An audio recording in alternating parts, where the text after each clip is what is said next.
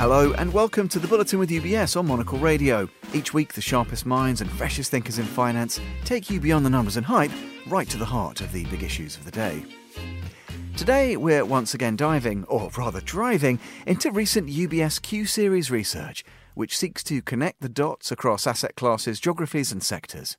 In particular, we're exploring and hearing more from the authors of and contributors to UBS's Evidence Lab teardown of an electric car. In this latest iteration, the vehicle in the frame is the latest mass-market EV from China's number one car maker, the BYD Seal.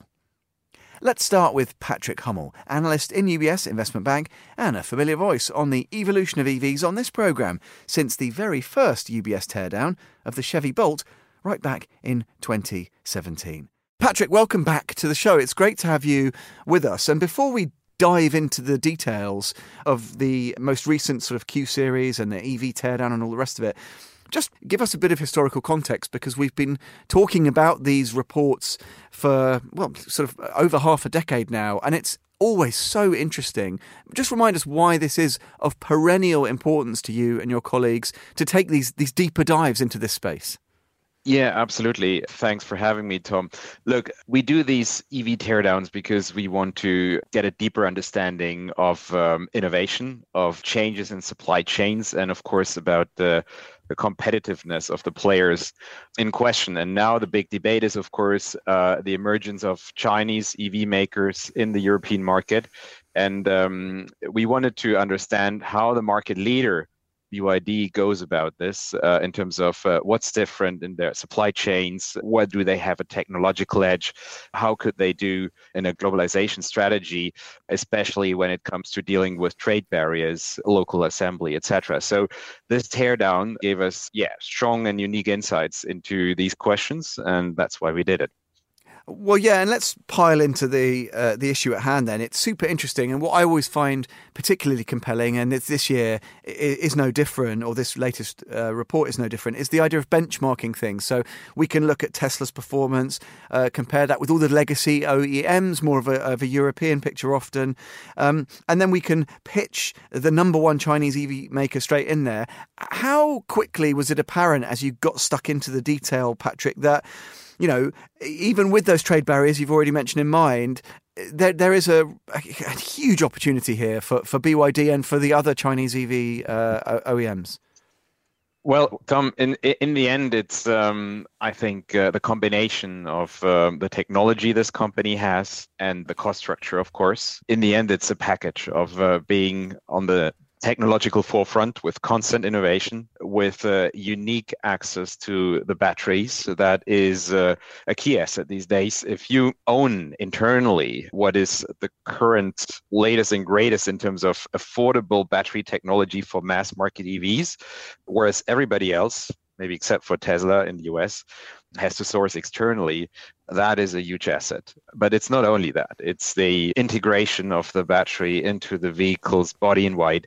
It's the vertical integration in electronics manufacturing that gives you wider type of choice, how you want to integrate in the vehicle, what you can optimize further. It's a very different setup if you are, let's say, a legacy car company without those competencies in-house, and you have to work with, two handful of different suppliers on different modules in the car. So that was a moment when you say, okay, this is very different. This has the potential to be significantly better and also cheaper than what the legacy car makers are able to offer, combined with, I think, a very strong innovation culture in the firm.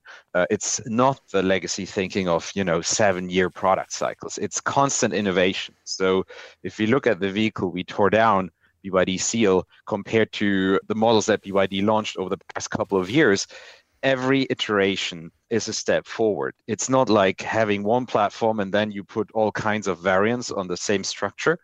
It's a constant innovation culture. And this is what makes the company so interesting. And also, of course, the scale they have by now in the Chinese market. They're even ahead of Tesla. They're nowadays the number 2 battery electric vehicle producer in the world already. So the scale they bring in combination with the vertical integration is a potential disruptor. Well, yeah, and we'll talk a little bit more about the cost implications of that vertical integration potential and the scale you've just mentioned in a second, Patrick. But I wanted to take a step back and just talk about the teardown specifically, because the actual mechanics, to use a better phrase, are really interesting. Just remind us what exactly goes into this, because there's colleagues from UBS, you partner with other leading automotive benchmarking concerns. Tell us a bit about the process, because I find that really interesting. Sure. Yeah, I mean, in the end, we're all bankers, and I'm not sure if we're good with screwdrivers and things like that. So we have partnered with a consultancy called A2MEC1. They've been an excellent teardown partner, actually performing the physical work. And we've chosen them because they have already torn down 200 electric vehicle models so far. So pretty much every EV that's on the road out there, they already took a deep dive look under the hood. And that, of course, enables a unique set of benchmarking data, so we can see who's doing what better, cheaper, more expensive, etc. And the process is, the vehicle goes to the lab, it gets torn down, ripped into pieces, basically. Then there is a couple of months of technical analysis that our teardown partner performed in collaboration with us. And after all, we get their findings on the technical front, on the cost front, and we combine it with our expertise and draw the financial conclusions as a UBS global research team. As you mentioned, I mean, it's not just automotive. It affects many sectors like tech hardware, chemicals, when it comes to batteries, the raw materials, cap goods in terms of how the vehicle is being produced. There is a big number of sectors affected by such disruption that we could see in the global EV market. And so we collaborated within UBS Global Research across sectors to analyze as deeply as possible and come up with actionable conclusions. I find it really interesting, the sort of cost leadership potential here. In particular, you've already mentioned vertical integration and scale. But if we actually look at the numbers in the cold light of day, Patrick, they're pretty arresting. And there's a suggestion that, there could be estimations, looking at the figures, similar profits on mass market ICE cars. I mean, that is a pretty extraordinary point. I mean, is it too much to say, this could be a breakthrough in terms of the broader EV transition? I think that's a fair statement overall, Tom. Of course, the prices of Chinese EVs in Europe are not the same as in China, and I'm sure we'll dive deeper into that discussion also when it comes to trade barriers and EU investigations of whether there's dumping or not. But the point here is that for the time being in the Western world car market, there is no proper choice of electric vehicles below, let's say, 40,000 euros. Basically, most of the offering is above, and anything that's below doesn't really make it as a first car in a family household. It's either super small or has a very, very low range. So this is the opportunity where well-engineered, good quality Chinese EV products could fill a void. And of course, needless to say, that's the part of the market where the big volumes are happening. Everything about 40,000 euros is kind of premium segment, but the big volumes are at or below 40,000 euros. And this is where the Chinese potentially have a very, very compelling offering. As I said, the prices in Europe are meaningfully higher because for everything that gets imported from China into Europe, there is a 10% import tariff by the EU. And depending on how these anti-dumping proceedings go, that might even go up. We will see. There's additional transportation costs involved. There is a dealer margin involved. So in the end, these vehicles are getting, in the affordable segment, almost $10,000 or the equivalent of it higher than the price in China.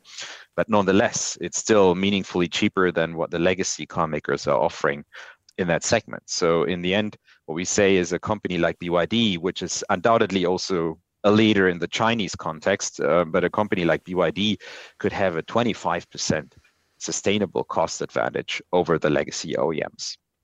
Yeah, I mean, and that's a pretty striking number. And I guess there are several things which are interesting. I mean, I'd be interested to get your sense, Patrick, of whether it's possible for European OEMs to try and be more competitive, to replicate that success. It will certainly be very difficult, if not impossible, one imagines. But tell me about the fact that there isn't a similarly disruptive player within the European market. I mean, that must also be a key factor in indicating that the direction of travel for Europe is, it's got to be the biggest potential area of growth for Chinese OEMs like BYD. Europe is certainly one of the most attractive addressable markets for the Chinese EV makers. That's because North America is kind of ring-fenced against Chinese competition with the Inflation Reduction Act. And of course, Europe as a region is moving relatively quickly towards electrification. And that makes Europe as a target market so attractive for the Chinese. And Tom, as far as the competitiveness of the European industry is concerned, well, BYD has several key advantages, we think, over the incumbent OEMs. The biggest one is actually the battery itself. They have a world-class so-called LFP battery optimized in form factor and design in the way it's integrated into the vehicle's body. And that alone represents more than 10%, if not 15% cost advantage over the average legacy car makers. This specific technology, LFP, has been used for decades in China, but it was seen as an outdated, low energy density technology. And the Western OEMs thought nickel batteries are the name of the game.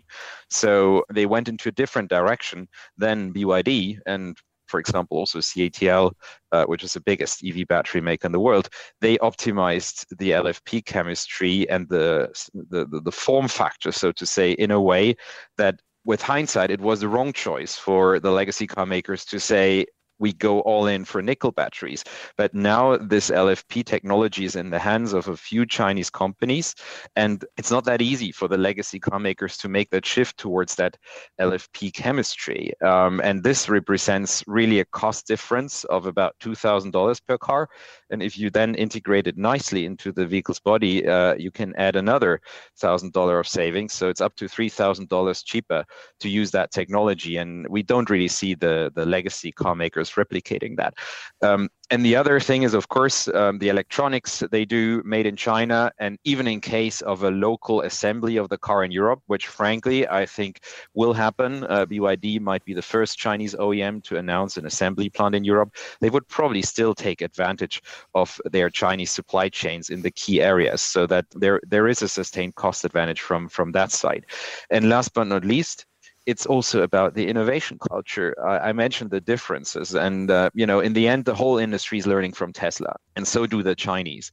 Tesla, if you look at a Model Y built today, it's fundamentally different to the Model Y when it was introduced into the market 5 years ago. It still looks the same from the outside, but it is fundamentally different under the hood. Giga casting, structural batteries, these kind of things. That's just, an open heart surgery basically during the product life cycle that Tesla has brought as an innovation to the industry, and the Chinese have adopted this. This is not the mindset of the legacy car makers to make such big changes during a product life cycle, but at times of rapid innovation, that is what you need to do actually to stay competitive or narrow the gap. And frankly, right now it doesn't feel like the incumbent OEMs are getting much faster in that sense. And I think what we also need to appreciate, if you as a Chinese EV leader control the battery and the supply chain, if you're good at software, which is not necessarily BYD's stronghold, there are other Chinese that are even better on that front. We all talk about the software-defined vehicle. That's the future.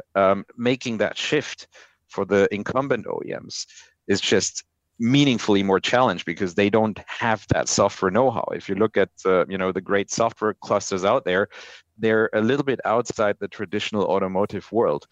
If I look at the whole package of drivers and differentiators, it doesn't feel like the Western legacy OEMs, at least in the mass market, are getting up to an innovation speed that enables them to close that gap. Yeah, I mean, the idea of the pace of development and of innovation is really extraordinary. And you describe, I thought that's clever, that idea of Tesla kind of performing open heart surgery on the move almost. One other thing that I find even more astonishing, though, in terms of the speed of development, is the move of China from being a net importer of cars to the world's largest exporter within, a handful of years. It's absolutely astonishing to me, Patrick. In a sense, I think it's almost an unprecedented turnaround on the scales that we're talking. Just tell me a little bit about the big picture, if we look at China's macroeconomic outlook, what could that mean in terms of the further intensification of efforts to globalize this sector, or more broadly? The Chinese EV makers, they have been pretty busy meeting the local demand because the EV share in the Chinese market has consistently gone up.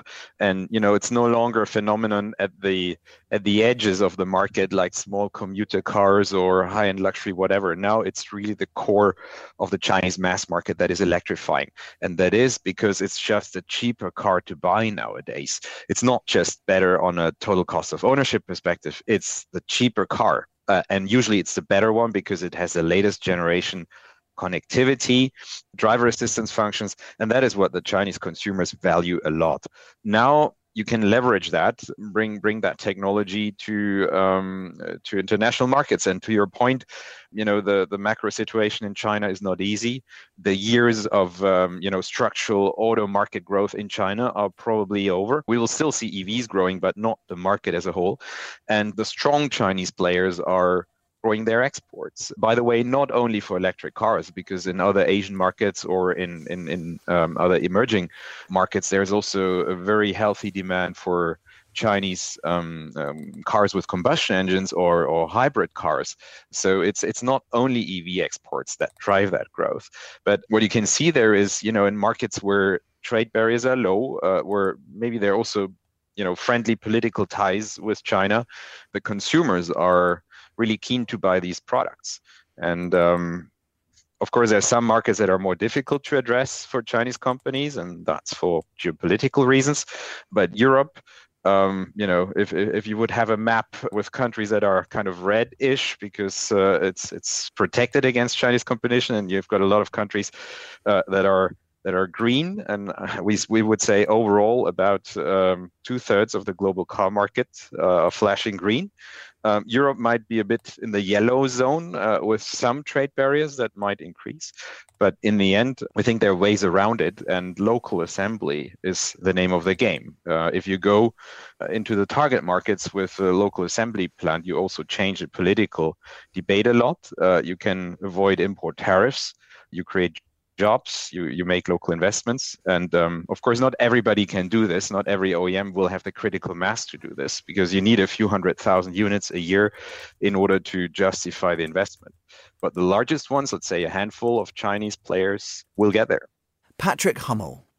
Next up, let's hear from François-Xavier Bouvigny, analyst in UBS and head of the Europe semis sector at the bank.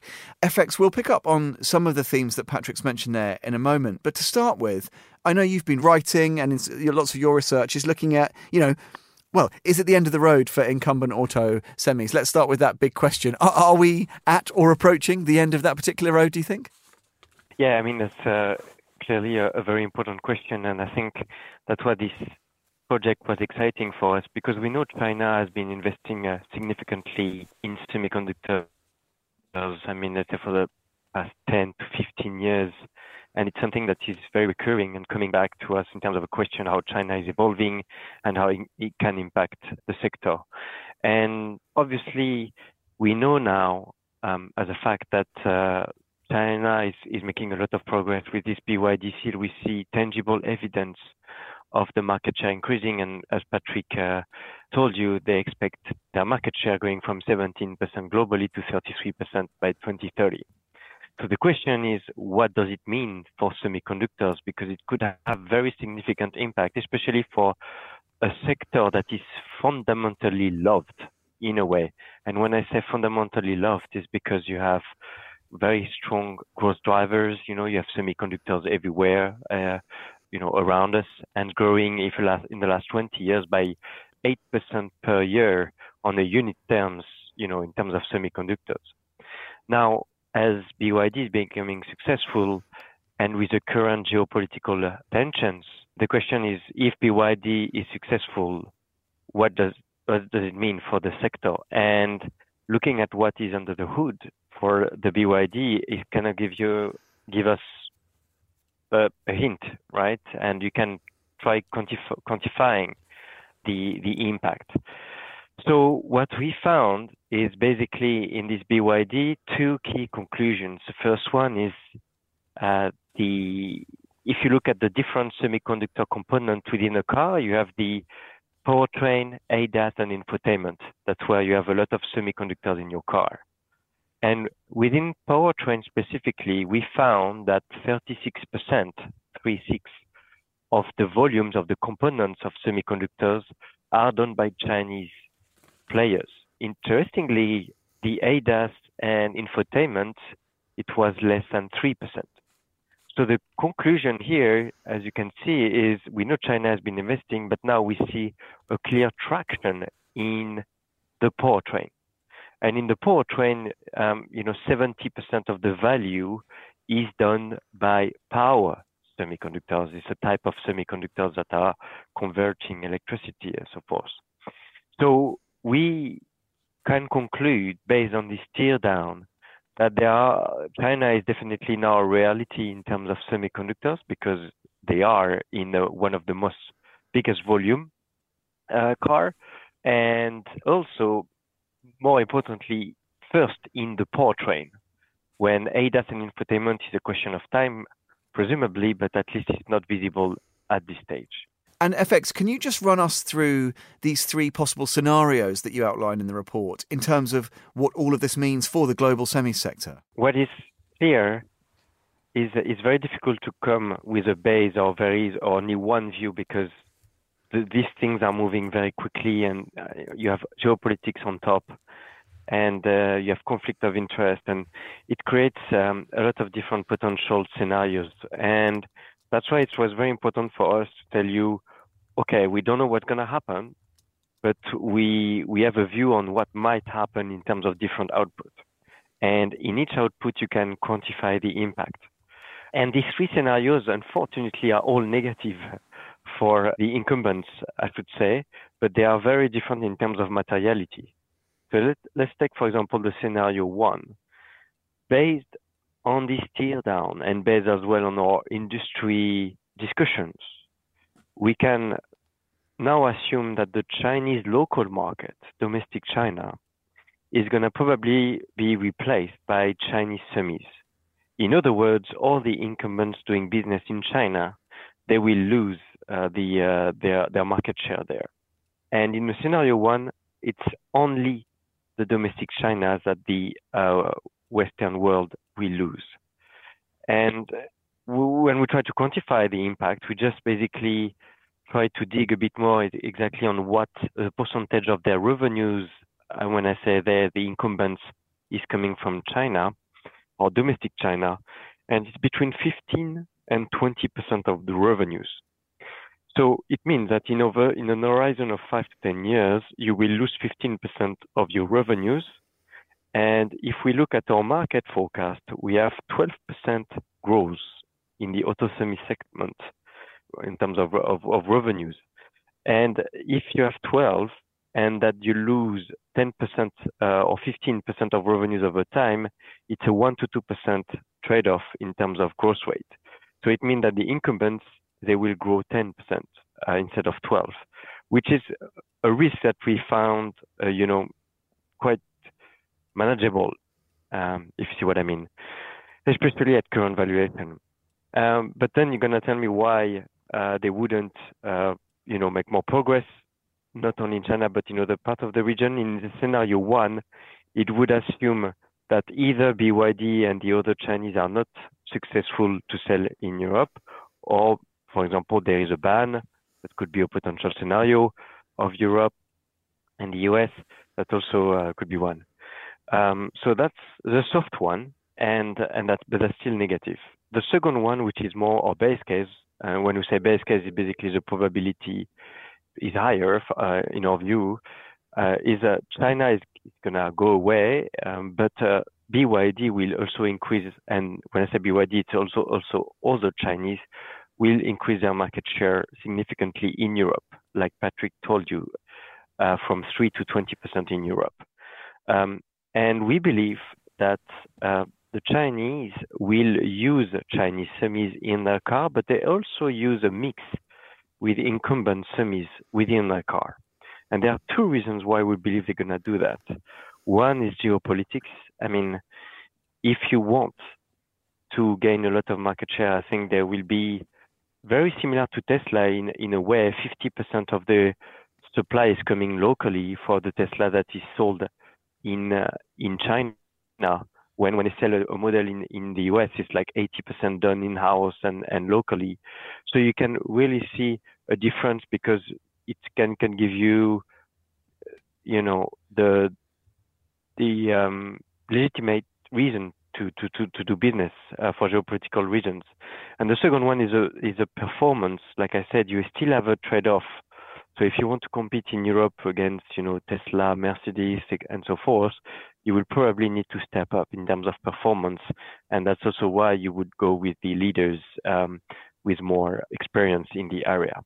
So in this scenario, instead of having 1 to 2% trade-off in terms of growth rate, you end up with 3 to 4, which instead of growing 12%, you grow 8, something like that, or high single digit if you prefer, which is still manageable in the current valuation in our view, and that's why we still have some buy rating in this view.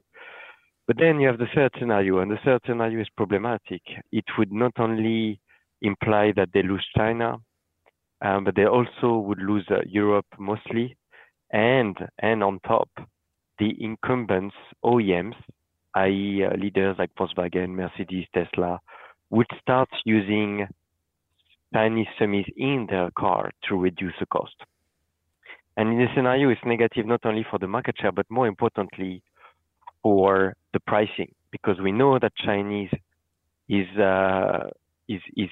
still selling at a discount compared to market rate to gain some traction and market share, and it would create price pressure across the board. So instead of growing 8%, you would have effectively declining earnings, despite very strong fundamentals in this industry.